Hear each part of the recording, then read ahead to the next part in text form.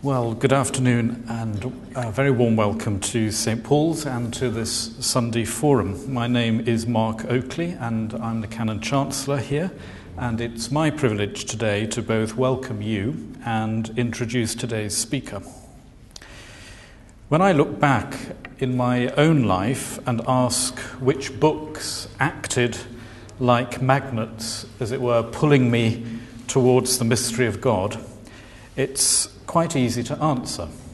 Harry Williams's True Wilderness, for instance, had a very profound effect on me in teaching me that Christianity might be interested not just in truth, but in honesty as well. And one of the other books that inspired me around, at a guess, 1985, was Esther de Waal's Seeking God, the Way of St. Benedict. And I can recall in very vivid colours the way in which that book translated a little rule of life written for men 1,500 years ago in rural Italy into a very fresh and practical guide to Christian apprenticeship for lay and ordained people today. And her books Living with Contradiction and Seeking Life, the baptismal invitation of the Rule of St. Benedict, continue to open up the resonances of Benedict's rule for people today.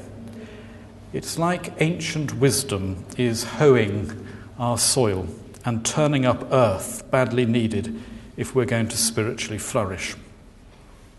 So Esther de Waal is someone to and for whom I've always personally been very grateful, but I've never actually had the opportunity of meeting her until today. So I'm very thrilled to be able to welcome her. She is a historian with a particular interest in landscape and architecture who grew up in my own county of Shropshire, and as well as an interest in Benedictine spirituality. She studied Celtic spirituality and written a number of books on the Celtic vision, as well also as on Thomas Merton. In 1991, Esther received the Templeton UK Award for making the Way of St. Benedict accessible to laymen and women. And so who else should we have here to speak on this very topic today? Esther will speak for about 30 to 40 minutes, then we'll open up the floor to some questions. We will end very punctually at 2 o'clock, and then there'll be an opportunity for you to buy books by Esther. So would you please welcome Esther de Waal as she speaks on Seeking God, Seeking Life, the Way of St. Benedict. Esther.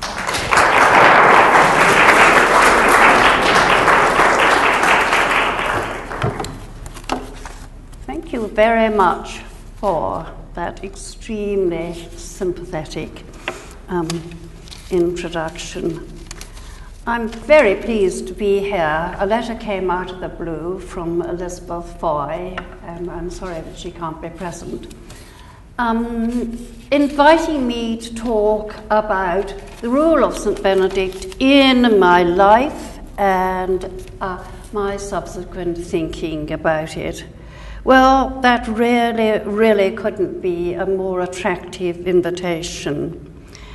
It gave me a chance to think back, and it is perfectly true that I think it's next year.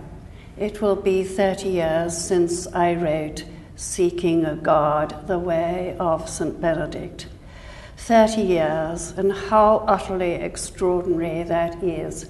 And how grateful I continue to be that I wrote that book actually entirely by chance to get publishers out of a difficulty. Hitherto, the Lent book had always been written by a pillar of the establishment, and of course by a man, and it had always been commissioned at least 2 years in advance.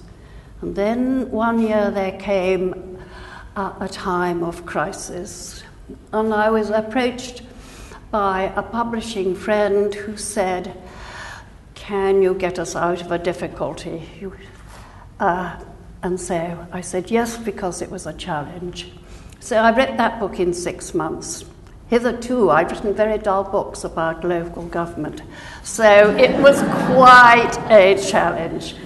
Nevertheless, here is a chance to pay homage to the extraordinary way in which St. Benedict came into my life, and how I look back on that as a mystery of grace, or if you like, God's sense of timing, or even God's sense of humour.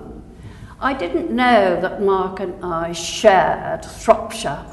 My father was a country vicar outside Ludlow, where I went to school. His church had been a Benedictine priory church in the Middle Ages, but that meant nothing to me as I grew up. He belonged to that old school of antiquarian archaeological enthusiasts. I knew the dates of the charters, I knew all sorts of lists and facts, but the stones didn't cry out. The vicarage looked across at the priory gateway. That was really all that remained intact of the old priory. And it was as if I never passed through those gates and realized that the remains of a Benedictine priory could speak to me about a way of life that might actually touch my heart, might bring me some sort of deepening of the way I prayed and saw the world. Instead of that, like every other good vicar's daughter in the old days, I went to church. The pews were arranged hierarchically. We sat in the third pew because the Earl of Plymouth sat in the front and his estate agent. We said the creed, standing to attention as if it was a national anthem. And being the younger of two sisters, I was determined to out-pray my younger sister in saying prayers at night in a chilly, drafty vicarage bedroom. And all the time, the rule of St. Benedict could have showed me a wider, more humane vision of the Christian life. But then I married, I was a historian, I'm really a local historian, and I come to Canterbury. My husband becomes the Dean of Canterbury, the tied cottage that goes with the jobs if you happen to be an Anglican priest meant that we were living, because Canterbury had been one of the very greatest of Benedictine foundations in the Middle Ages. We found ourselves living in the prior's building, the prior's lodging of the medieval Benedictine community. It was a medieval house. It had been slightly cheered up at the Reformation, but essentially it was a medieval house. No bad thing if you have 4 little boys in 5 years. I think Thomas, the youngest, was then about 7. We could put them 4 to 7 stone steps up a spiral staircase and they would be out of earshot. The building impressed me. Being trained, I escaped from Cambridge and its terrible text approach to life, to Leicester, where I could study local history and begin to read the landscape and visual evidence and read buildings. I began to read the buildings and they fascinated me. The back of the garden, the brewhouse, the bakehouse, going out of the left at that side entrance, the infirmary. So it went on. And there was one day, which I remember so vividly, they were doing some excavations, damp coming in to the undercroft, and outside, digging the ground outside, there were 3 skeletons, 3 monks lying in the ground at the east end of the cathedral. And I thought, these are the men whose hands built this place, but whose vision furnished this place. And so I want to learn more about it. And so as a result, I picked up the role. And Mark Oakley will, I'm sure, find some interest in the fact that it was the visual and reading the buildings that preceded reading the text. I picked up the rule. I thought, thank goodness it's very short, it's 9,000 words. I don't think it will be of any particular interest to me. And then suddenly I found that after all, family life and a very full and complicated demands made on one as the wife of the dean, endless hospitality and all sorts of expectations laid on one, that reading about how Benedict held together a community, a household of men who had to earn their own living, who had to pray together, and who had to study together. After all, that wasn't so very unlike the sort of life that most of us live. But it was because they had to earn their living that really was the first moment. In fact, I can still remember, because Benedict, and this is so unlike really my childhood experience of religion, where I thought you had to be nice and you had to say prayers and you had to be good. Benedict is much more realistic than that. And he begins with matter, with material things, with the tools of daily life, and with our own physical self as well. And I read a phrase where he said that I could handle the daily things in the kitchen, in the garden, in the pantry, with as much reverence and respect as if they were the Eucharistic vessels of the altar. That was the moment when he broke down the divide for me between matter and spirit, between material and spiritual. And so that really was for me the starting point. But then, because he realizes that we are holistic people, and here it is, this recognition that we have three elements, body and mind and spirit, that we have to honor our physical selves. We have to honor our mind, our God-given mind, and not least our God-given imagination. But the heart of it all is the life of prayer, and how those are held in balance. And how, if you're to find room for each of them, you have to impose on your day some sort of rhythm and some sort of structure. And again, it was an image that the buildings gave me. Three things were happening now. I was asking, how can reading the Rule of St. Benedict, how can experiencing this text, which shows how monastic life was lived around the year 500, how can that flow into the images that this place is giving me? And one place above all captured my imagination, and that is the cloisters.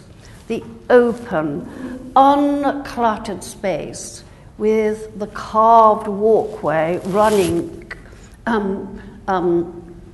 around it. And the audacity of keeping open, uncluttered space when you have a hugely busy monastic community, probably 100 or 150. They're earning their living, they're looking after husbandry, they are working in the library, they're making manuscripts. Above all, they are welcoming visitors, and they are keeping Opus Dei, the work of God, as the central, essential foundation of it all. And yet, there is that open space. That is an open, uncluttered space. That is a space which is again, if you make the connection between that image of the monastic complex and our own selves, is the open, uncluttered space that we all try against the odds to hold at the center of our own lives.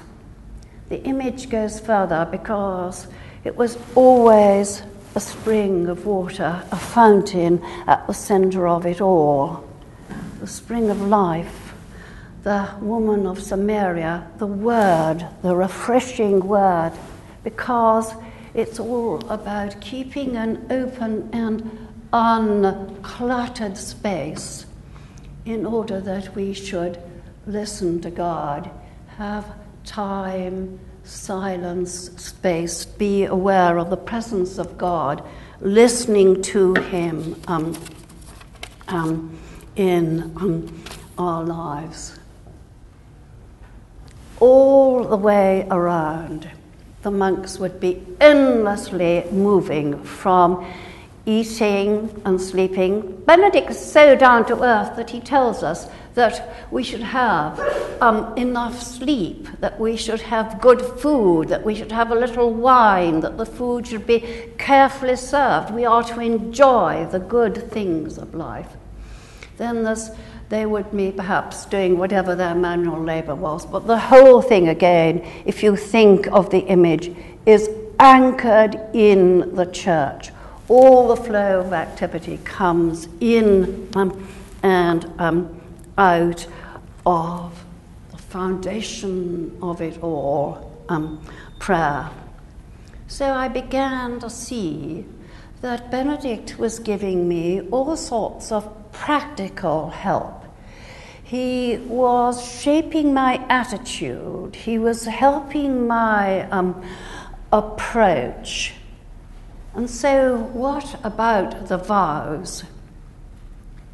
In my very evangelical childhood, the vows had seemed like restrictions, like chains, like always saying no, but that was because I thought they were poverty, chastity, and obedience to my shame. And so the vows of my childhood were being saying, no, well, chastity, that's very difficult if you're a married woman. No to poverty, not possessing anything, no to saying no all the time.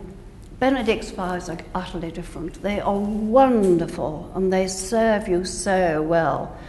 They have deepened my ability to follow Christ against the odds, if you like, sometimes hanging on to my loyalty to a church by my fingernails, but finding that, here I quote somebody who says, the monastic life has always guarded the life of the church. So here, forgetting the institutional church, and how it sometimes gets itself tangled up in politics and fundraising and things we want to forget. Here are 3 Benedictine vows or promises, shaping, if you like, the disposition of the heart. Benedict doesn't tell me what to do. He helps me to make decisions. And these 3, and he begins with stability. It's the cornerstone. There have been monastic rules before, but stability. It's a wonderful, wonderful concept. Again, living in Canterbury helped because it wouldn't happen now, would it? But they gave the enthusiastic dean's wife, because she seemed to like the cathedral building so much, the key. Oh, I could wander in at day or night. And I have to say that the crypt, the undercroft, at night, with those strong pillars, built at the time when St. Anselm was archbishop in the 12th century, those strong pillars, they made a statement about stability, being strong, being steadfast, being still.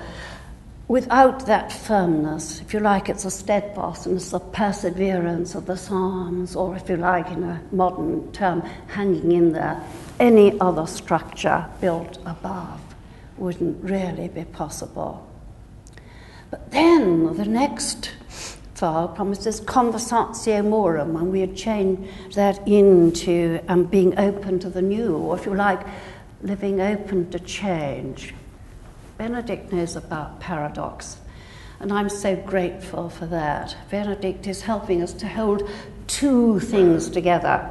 So yes, you stay still, but you don't become static or dead like Lot's wife. You move forward. You are open to change. Following God is going to be a risky business. The Christ who had nowhere to lay his head. And so you are being open to the new. You're on a journey. You're discovering more about yourself, but the true self, the resurrected self, the self in Christ. This is not self-indulgence, though it's very good psychology. But the third is obedience.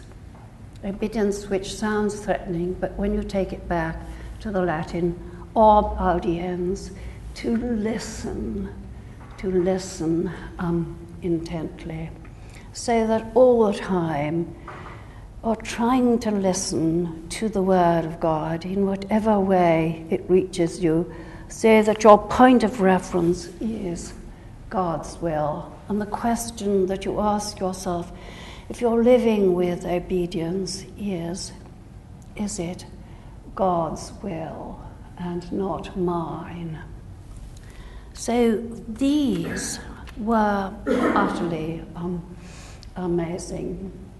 And in the roller coaster life that most of us live, they saw me through the years, which were glorious years, of family life with young children. But then in subsequent years, and with the ending of a marriage after 40 years, then you have to rethink your life. And those of you who heard the sermon will know that it was a sermon about loneliness and about being alone. And you don't always choose to be alone when you're at my age. And now I read the vows at a more profound level still. Steadfastness is about living with reality. It's about not dreaming, not having the fantasy which says if only it had been different in the past, or it will be different in the future. You have to live with the reality of the present moment, these present circumstances. And Rowan Williams, whom I knew, and he was a bishop down the road, once put it so simply: God cannot work with unreality. God can only work with reality. To live with stability prevents you escaping from the circumstances of the present day, the present moment. But then change, you have to move forward. You have to be open. You have to be ready for whatever threshold you are going to cross, chosen or not chosen. You keep moving forward. And then always praying, listening. God, is it your will? Is it a piece of self-indulgence? Is it a piece of self-deception? Or am I really, really trying to hear your voice and do your will? Now listen is the very, very first word of the rule. Listen carefully, my son. And because Benedict is soaked in Scripture, Benedict knows the Word, Benedict has lived and breathed and prayed the Scripture, He quotes endlessly from Scripture, and if you look at the rule, lots of it's in italic to Scripture quotations. But even more powerful are the resonances, the allusions.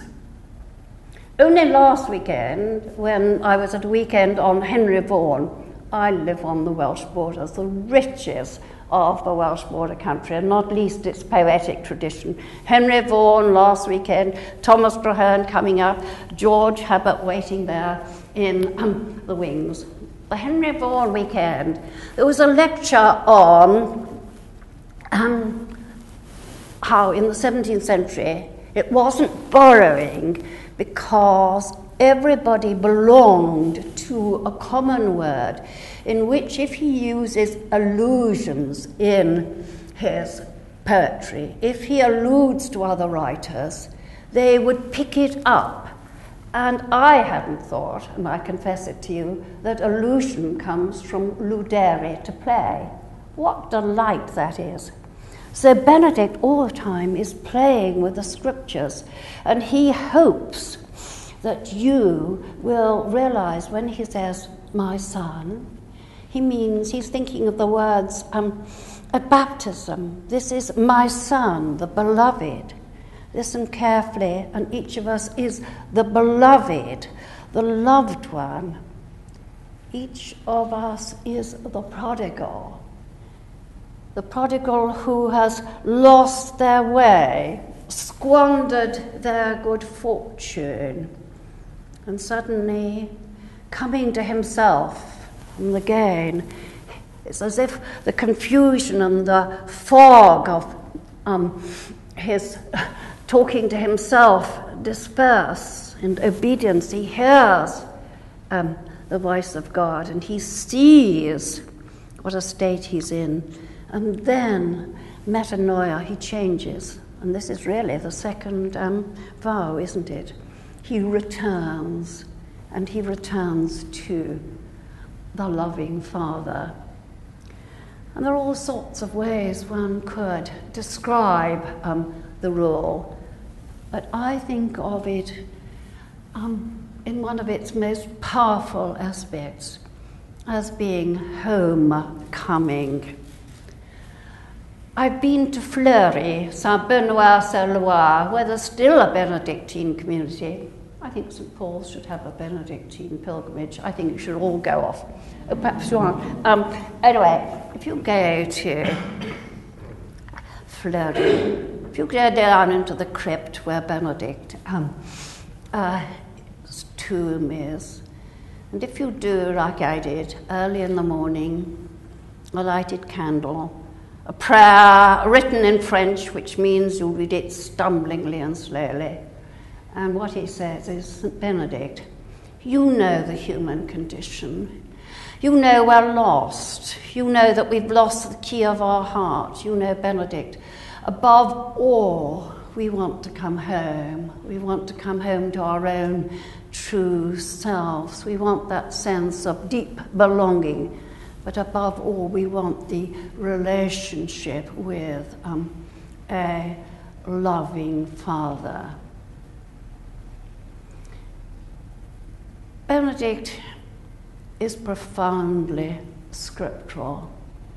Benedict doesn't want us to be monastic followers of St. Benedict. He wants to bring us to Christ. The prologue to the rule, which is a wonderful, wonderful piece of writing. It's so urgent. Listen carefully, my son, I've got something that you must all hear. And I only discovered recently, reading a commentary and in a very boring footnote, a fascinating clue. It was based on a baptismal homily. That means to say it was for people preparing for baptism, lay baptism, of course. It's addressed to all of us who are Christians. It applies to all of us.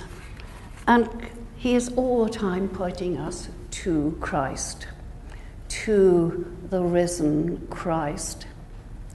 He had spent time in Rome, studying as a student, and he never, ever despised the intellect. He tells us at the end of the rule where to read, and he gives us different sources where to read critically intellects. We are to respect them, but he knows that the whole truth doesn't lie there, that there is something else, and that is heart knowledge, and that is wisdom. And so he spends, we don't know, 2 or 3 years in the cave at Subiaco.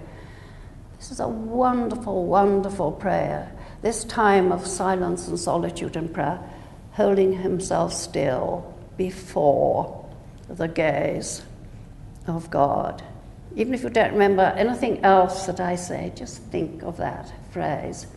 Holding himself still before the gaze of God.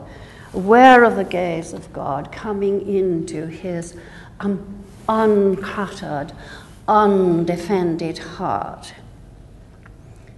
And that means that, and this is a wonderful moment, and it's so significant. It's Easter Day. Benedict's been on his own. God doesn't. He's a local peasant in the know has let food down in front of the cave. They, in case you're worried about him eating, but he didn't see anyone else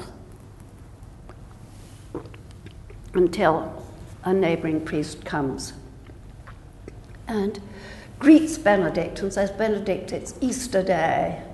And Benedict looks up and says, "Easter it is, brother, because you are here."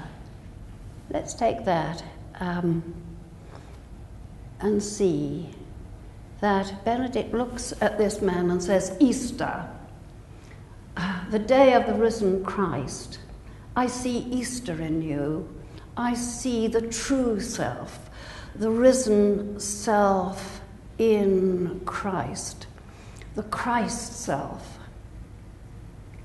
This is what Benedict is helping us all to live into and to see in other people too. That little phrase, "Let everyone come be received as Christ," means that you don't see superficially, giving people labels and compartmentalizing people, but that you look beyond that into the true self, the resurrected self in Christ. And so Benedict, we're never going to reach the end of the journey, but there will come change. Benedict says, and this is very consoling, I find, that the way will remain tough and hard going, but there will be change, and the change will come in our hearts.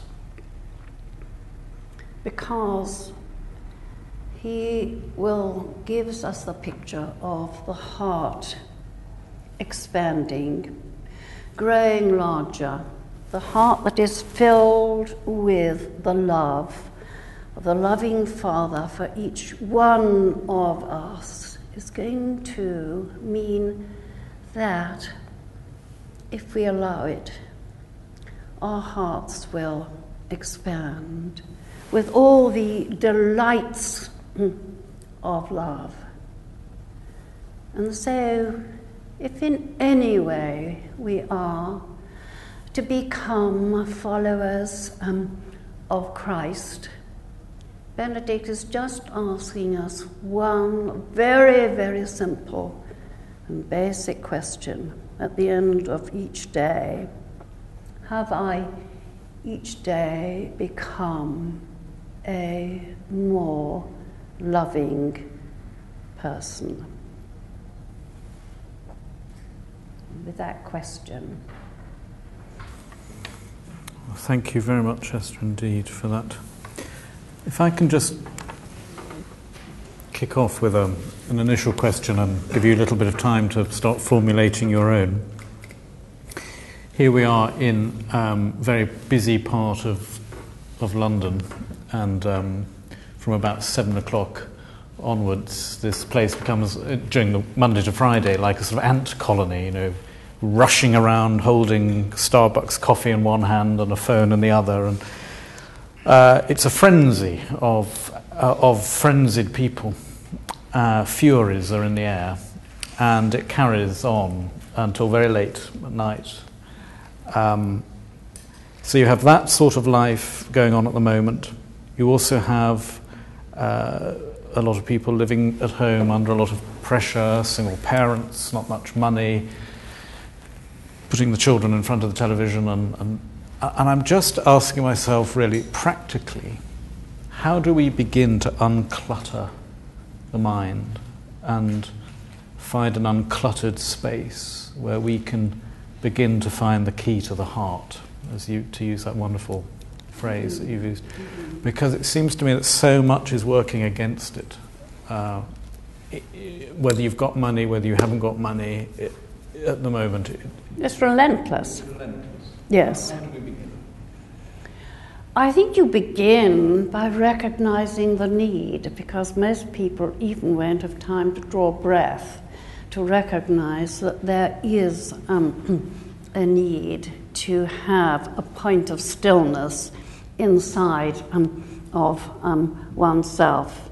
And perhaps you might convince them that if you do impose structure and boundaries, there's a connection between that and energy, so that instead of being so scattered and dissipated, and it's so frightening for me because I live in the middle of nowhere, and I do find London very, very frightening.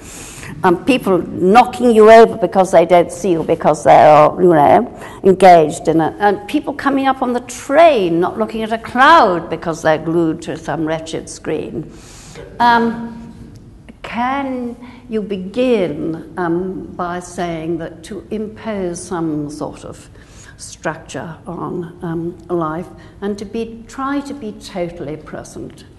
Because, in fact, it works. If you are totally present to what you're doing, you will do it much better. That's why Thomas Merton, that American monk who followed the rule of St. Benedict, would be quite brutal to his novices. He was teaching the young men. But if they come up and it's a work period, he would say, "Go away. This isn't the time to ask me questions. This is a time when I am working." So whatever you call it. Multitasking, yes.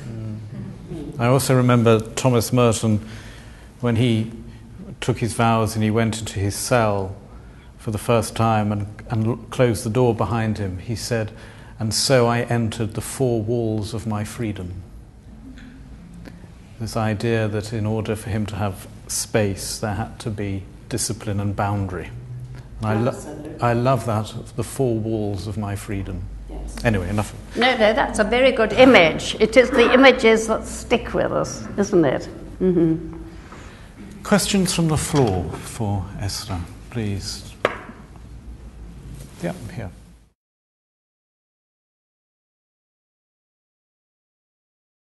But that image is so good because you come in having perhaps paid your entry, and you think, I'm not getting my money's worth. There is nothing here. And that forces one to think that emptiness or void or good empty space actually is worth its weight in gold. And that is very counter-cultural, isn't it? Mm-hmm.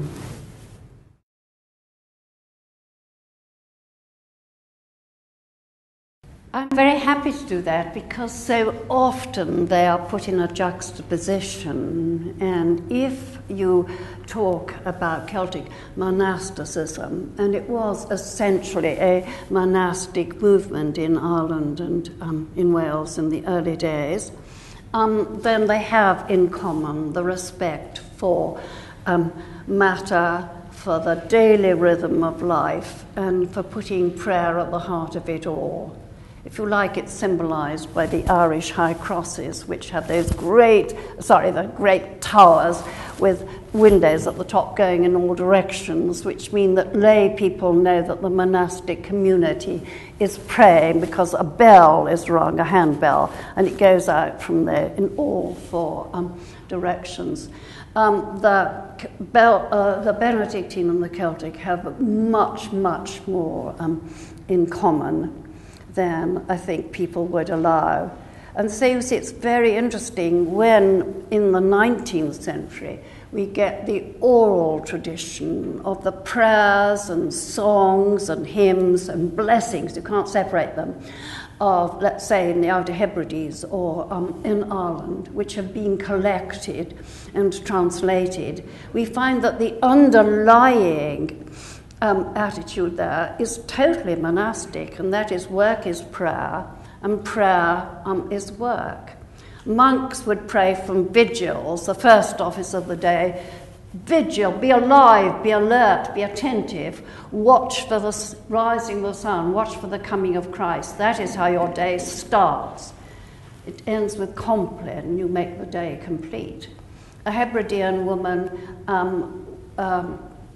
begins by lighting the fire, and she does it. She's laid the peats down to dampen the flame, but not to put it out at night. And she gets up before her household is awake, and she gently lifts those peats. She does it rhythmically, praying to the Father and the Son and the Spirit as she does. And then she prays as that a flame comes, that it's a flame of light and brings warmth and nurture. Then above all, it's a flame of love.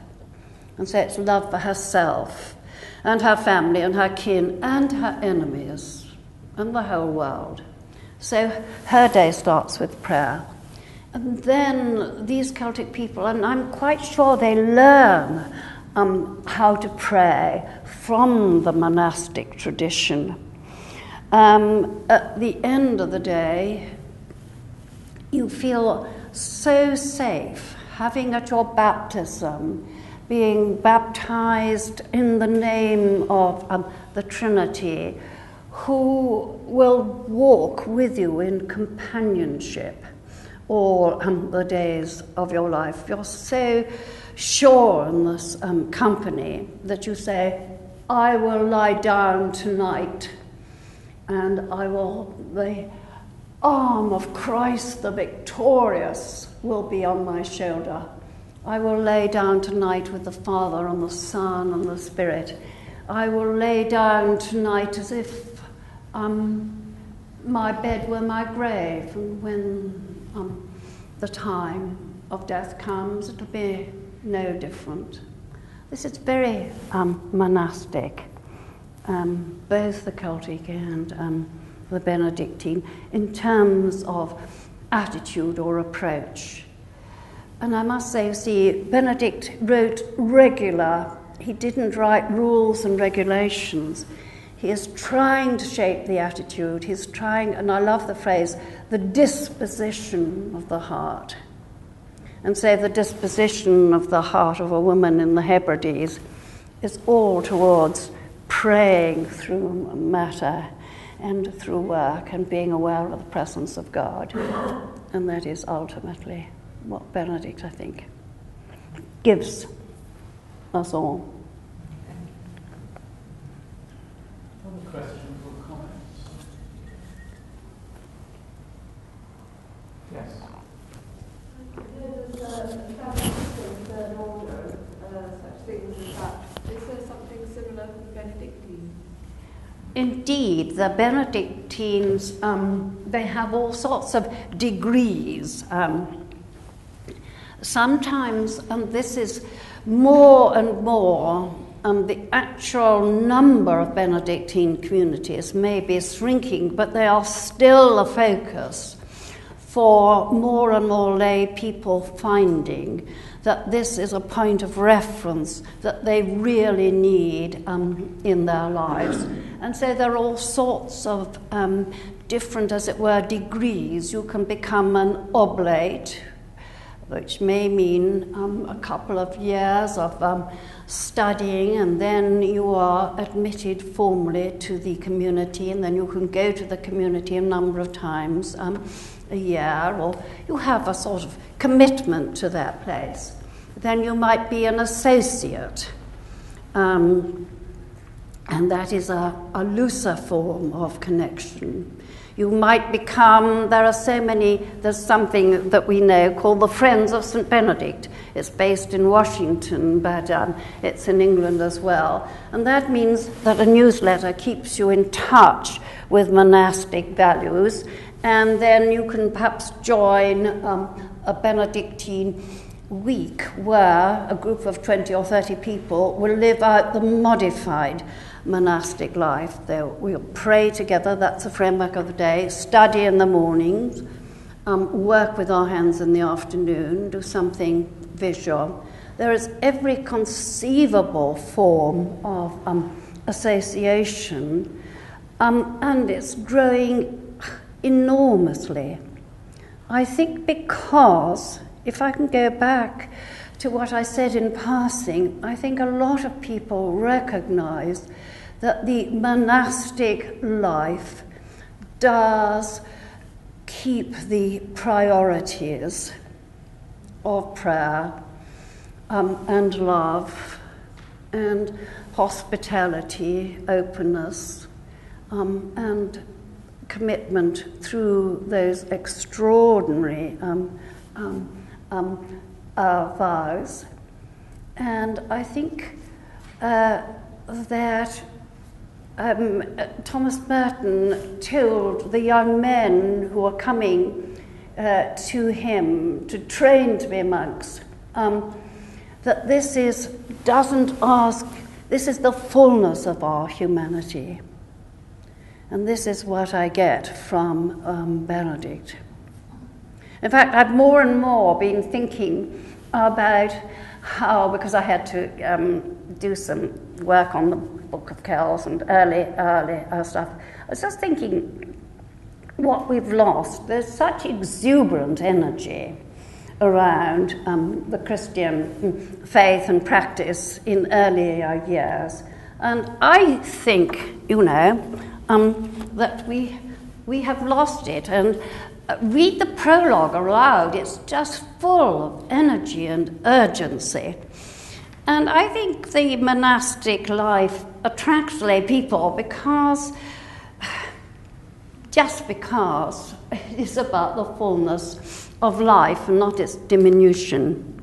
Mark, could you just read at top speed just the verbs that Benedict uses? Because, you see, this is full of commitment, isn't it?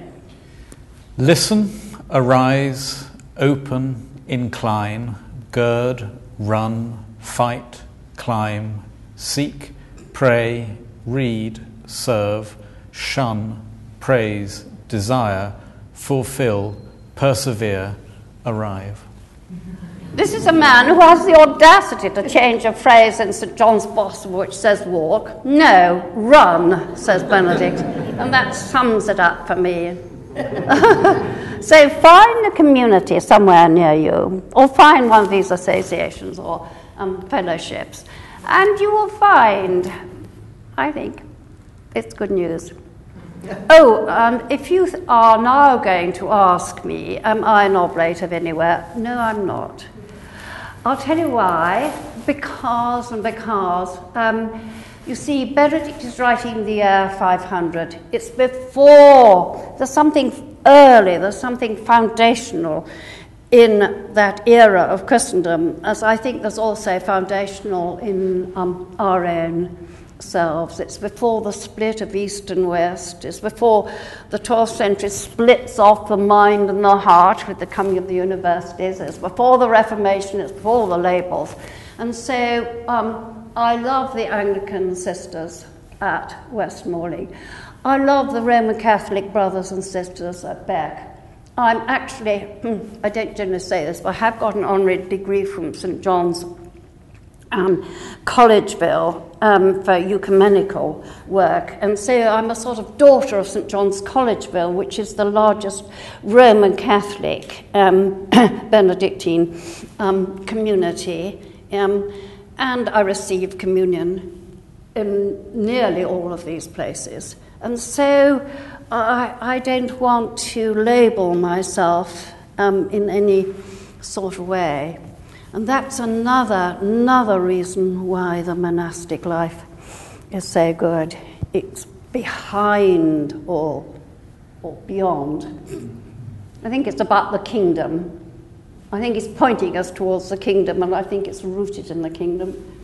I love the image that Benedict often uses for Christian communities as schools. A school where you learn to relate deeper to God, to one another, and to yourself. Because we can talk often about the church in terms that we've already graduated. And I rather like the idea that actually we're still at school when we're in our Christian communities. There's time for one more question, I think. Yes?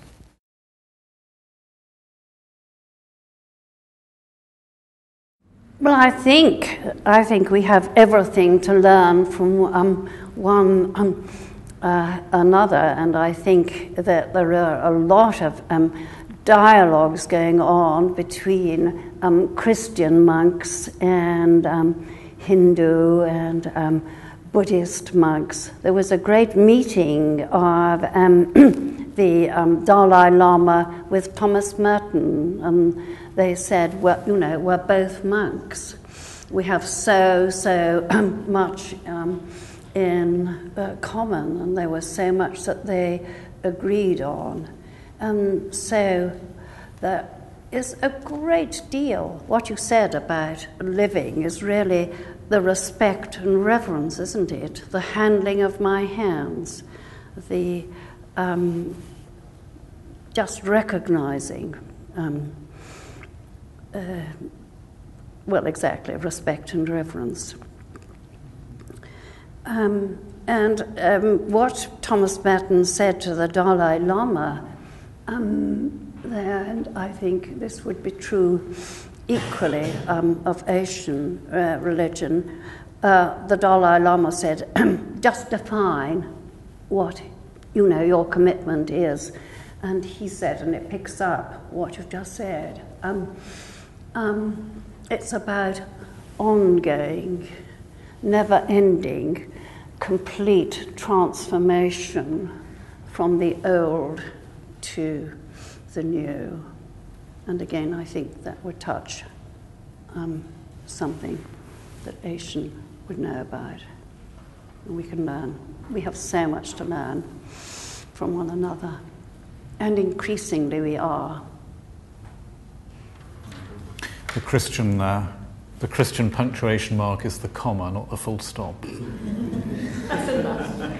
I'm afraid we're going to have to draw to a close because the time's arrived. But I don't think anybody leaving this cathedral today is going to be looking at any clouds, because they're all going to be on their iPhones and Googling Benedict's spirituality and way. But I used at the beginning a word about Esther's books nearly 30 years ago for me, that they acted somewhat as a magnet. They drew me, a magnet to the mystery of God. And if you're like me, you've been sitting here very conscious of your own clutter, feeling I'm more than cluttered, actually, I'm sort of blocked. And once again, she's acted as a magnet, recalling me to take that rather seriously, and to try and find that key, the lost key to the heart. And the way that you've spoken about your own life, about reading buildings, those wonderful sort of symmetries of wonder which are our cathedrals. And also I was very struck by your idea that a vision furnishes a building, but also I think what you've taught us here again through Benedict is a vision furnishes a life as well. And for that, on behalf of us all here, I want to thank you very deeply. Well, thank you for the invitation.